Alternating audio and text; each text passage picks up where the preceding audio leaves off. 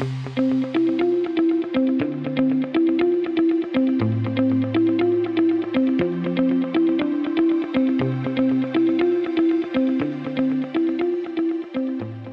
everybody. Welcome to the Energy News Beat podcast. My name is Stu Turley, President and CEO of the Sandstone Group. Today is July 17th. This is the Energy News Beat Daily Stand-Up. Michael's on assignment, so you get stuck with me today. We're going to have a fantastic talk, and we would also like to just keep thanking all of our listeners and all of our subscribers and all of the feedback that we're getting around the world. Thank you so much. We want to answer all of your questions. Please contact us on the website, energynewsbeat.com, or send us a question at questions@energynewsbeat.com. Thanks. And here we go with the stories. We've got some kind of a little different story set up here.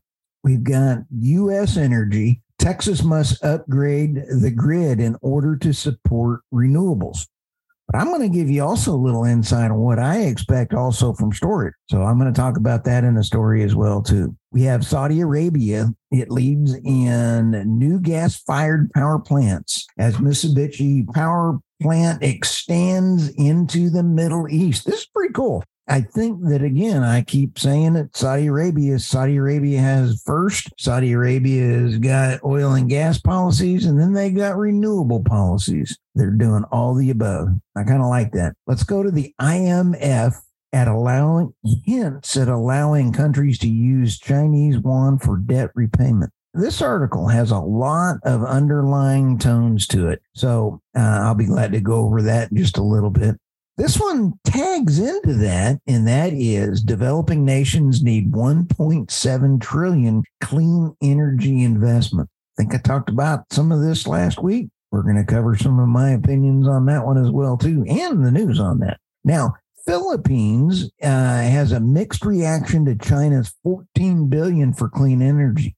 That folds into all of those other stories. So all of these are on the Energy News Beat website. Stop by and take a look. Let's stop at Texas first. Coming around the corner, I'm sitting here in Dallas, and I've been in West Texas for the last 4 months. But as we take a look at Texas must upgrade its energy grid to accommodate the new renewable power. Some interesting stats on this. We know that ERCOT is the grid manager for Texas. Texas is the number one in wind energy and second in solar. Wind energy alone produces 21% of all electricity in the state, according to the American Clean Power Association. This is pretty darn good. Here's where we're still under threats in Texas for the potential of rolling blackout. Rolling blackouts are because the amount of stress that renewables put on the grid. Just a few months ago, or I believe it was 2 months ago, the Texas legislature, they have approved for more natural gas plants. That seems to me a very good standby power. However, they're also looking at adding in a bunch of storage. Adding in storage brings up a couple hot points on me. So without expanding ERCOT's electrical transmission network and storage capacity, congestion and curtailments will rise, said the IEA. The strong projected growth in renewable energy in ERCOT over the next decade could be constrained by transmission capacity. I believe it was around $3.5 billion is what it took to get the transmission lines from West Texas, where all the wind farms are coming across. That was just for cost to get it into the transmission lines to the Dallas area as well. So let's take a look at my expectations. One of my biggest hot buttons for storage. How much does it cost? But the single most important thing to me is renewable batteries. Not many of them out there have been able to answer that. In fact, I've only found one battery company, one storage battery company that has been able to answer that. And that's Fry Battery out of Norway. Fry Battery is awarded a 100 million EU Innovative Fund grant. I get to have I interview Jeremy on a Friday, and I've interviewed Tom before, their CEO, and now I'm interviewing the president They are producing a lot of new jobs and new things in the United States. So Fry Battery has their batteries are renewable or recyclable. So if you have big batteries and they're not recyclable, it's not really eco-friendly, is it? So as the Tom Jensen, who I interviewed, he says, we are delighted with the news that we have received from the EU's Innovation Fund to support Fryer's Giga Arctic project. This grant is a recognition that batteries represent the key catalyst to the energy transition, supporting regional energy security through faster deployment of renewable energy. Moreover, the significant financial commitment provides timely support to development of the Giga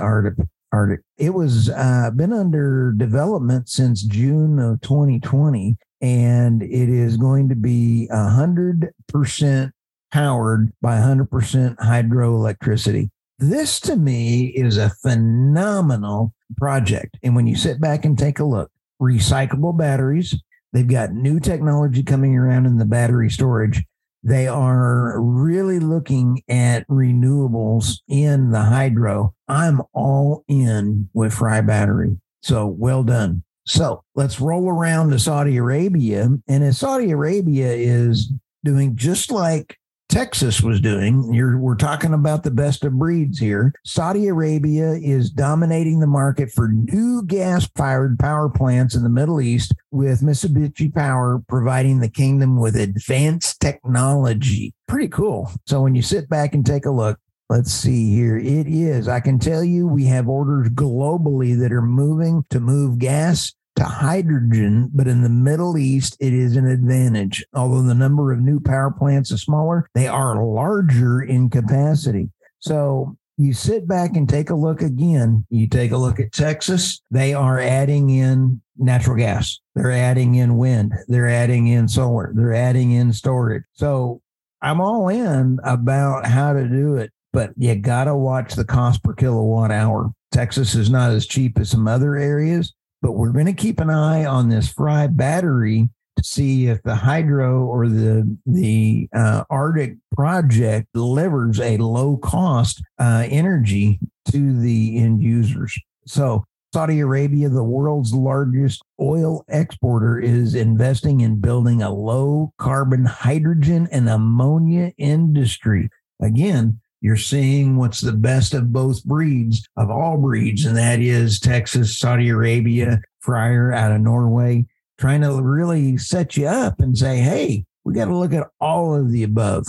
Now, let's take a look at IMF, hence allowing countries to use Chinese yuan for debt repayment. This story has a lot of things going on in a undercurrent with BRICS. When you take a look at BRICS is gaining huge traction because of the weaponization of the U.S. dollar in sanctions. So when you take a look at sanctions imposed by the Biden administration on just about everything that they possibly can, it is moving people away from the petrodollar. So when you move away from the petrodollar, and it's even moving away from the U.S. dollar for just even transactions, Africa is really looking to move away at a faster rate. So this one really coincides when you have the international monetary funds looking at getting repayment. That means that they're also taking a look at BRICS and saying, hey, wait a minute, this new BRICS is going to be on a gold-backed currency, and China has been buying more gold than the rest of the world combined. So as we've stated in the past, the Argentine authorities continue to remain current on their financial obligations to the IMF, said Ms. Kozak. She says that Argentina had paid off part of its debts, 1.1 billion of the 2.7 with the IMF in Chinese currency. This is huge.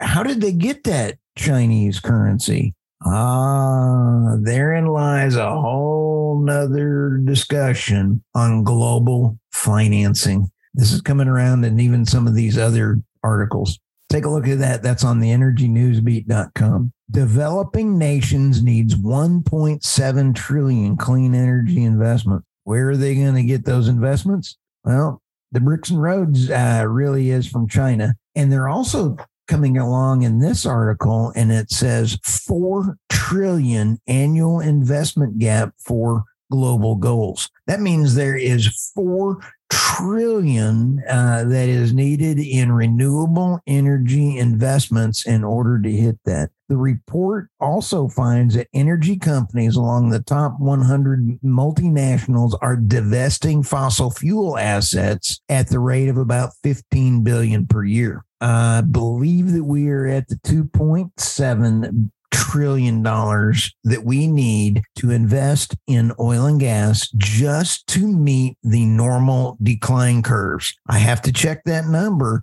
but if you take a look at that, Saudi Arabia, Texas, all the smart nations are investing in both. If you invest in both, you're going to be able to protect, because the IEA and Saudi Arabia, OPEC have all said that we are going to have demand solid for several years. So when you take a look at several years of demand in oil and gas, you're going to see a real pattern between all of this. I'm going to have to see if I can't figure out how to get our art department to work out a flow chart of how all of this energy is interrelated now. It's kind of fun, but you got to look at about 16 different articles. Then you have to be able to chase the dotted lines around. In fact, I think I want to get a poster like you see in those movies where they have all the strings going around and they're trying to track down an entire process or murder. I don't want to say that we're doing a murder, but it's always in a murder movie. Seems that way. Let's roll over to the Philippines. This article is also related to the BRICS and Road in China, reaching out and saying that Philippines have got a little bit of a mixed reaction to China's $14 billion for clean energy. In January, 9 Chinese companies committed to invest nearly $14 billion in renewable energy development in the Philippines, mainly in solar and offshore wind, but also hydro. Love hydro, geothermal, and biomass. Notable was state-owned China Nuclear Power Group. What did we just talk about? All of the above. Nuclear, hydro. I do like it from that aspect. But what at financial point does China is going to have a stranglehold on energy? So China's having a stranglehold on energy. They've got a stranglehold coming around the corner on currency. They're going to be loaning money. The IMF is loaning, the International Monetary Fund is loaning money to a more expensive solution when they're not looking at natural gas, renewable combined. So you're seeing a pattern of trying to enslave what was the working for the company man back when the coal man in the coal mining days. It's almost the same kind of thing. So you're going to be beholden to them for your energy. So with that, I'd like to say thank you for everybody. Hold tight for this week. It's going to be a crazy week. We're hearing some developments coming around in the oil and gas. Here's a concern that I have, and that is now Iran possibly has within 2 days of having enough material to develop a nuclear weapon. The geopolitical is just a little bit scary out there, guys. So buckle up, get that desk, pretend to have a nuclear drill like I had to when I was a kid. Hey, till then, we'll see you guys on Tuesday. Have a great day.